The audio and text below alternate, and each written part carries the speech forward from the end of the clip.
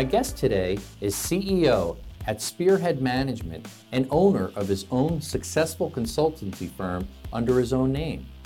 JD is an author, researcher, lecturer, and speaker on cybersecurity, artificial intelligence, blockchain, industrial automation, IoT, and startup advisory board member and brand ambassador for various startups and corporations. Recent publications by JD include a manifesto on protecting factories and infrastructure from cyber threats, an internet safety for kids blog, and an upcoming book entitled Cybersecurity for Road Warriors and Couch Potatoes. JD, what keeps you up at night? Well, thank you for asking, Scott. Basically, there are two things that keep me up at night. First, as a father of two wonderful children, I'm concerned about all those kids using the internet for all the wonderful things they found and exploring in their open way like they always do, without really understanding the risks. And now, as a parent myself, and I'm even an expert on the cybersecurity topics, I have problems explaining to my own children what to do, what not to do, what is different, what is risky, what are the dangers, because they do things entirely different than I do. They have entirely different interests for the internet.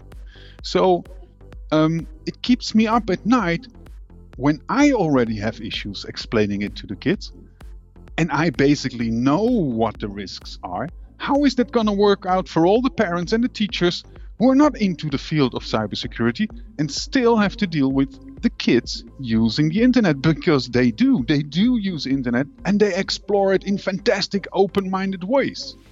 Unfortunately, and we all have that experience, not everybody on the internet is a good guy.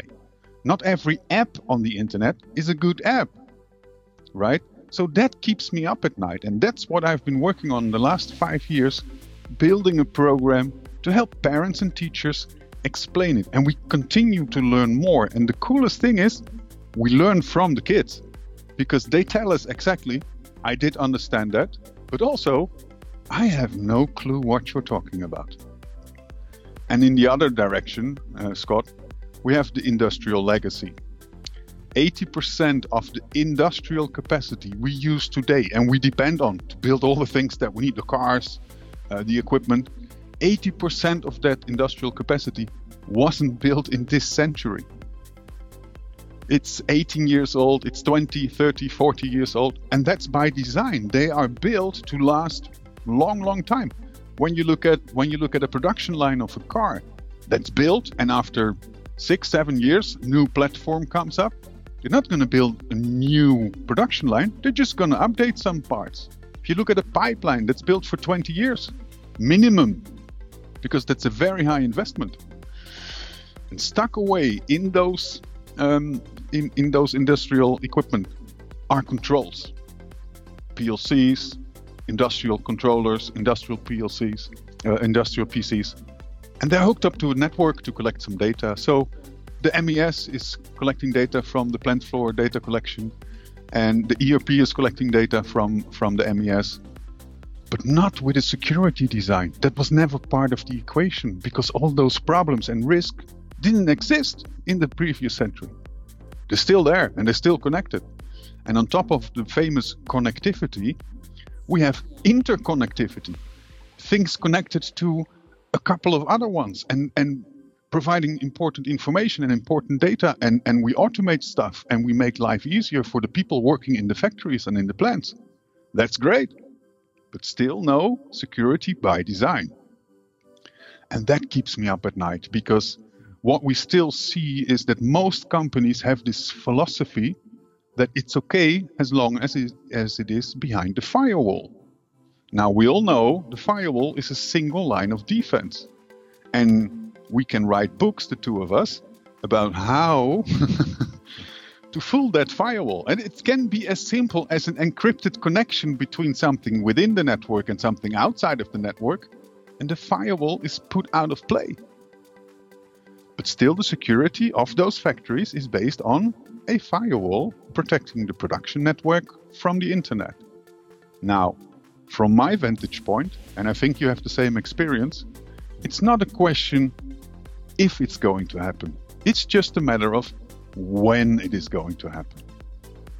And that keeps me up at night, because the maintenance people and the technician who make sure that that machine is running as long as we need and when we need it are not the experts for the security of the infrastructure, but they are responsible for the maintenance of the machines. So they lack this vision that you and I have about all the things that could go wrong and what we can do against it.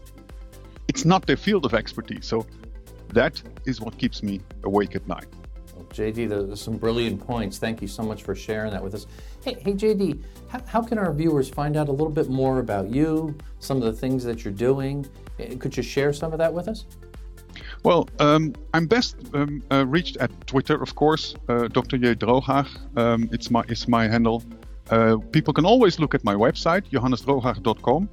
There's a special section for the manifesto for the industrial legacy. I call it Back to the Future Cybersecurity, because I want us to bring that industrial legacy, and some of it we will have for at least another decade, into the future of being protected against the cyber threats. There's a section for Internet for Kids, and there will be in the coming month a fantastic update of the videos we have for that program. I'm also on LinkedIn under the same name, Johannes Drooghaar. It's best to spell it because it's difficult. I'm sorry, unless you are Dutch. Thank you again so much for being on there, JD. It was my pleasure. Thank you very much.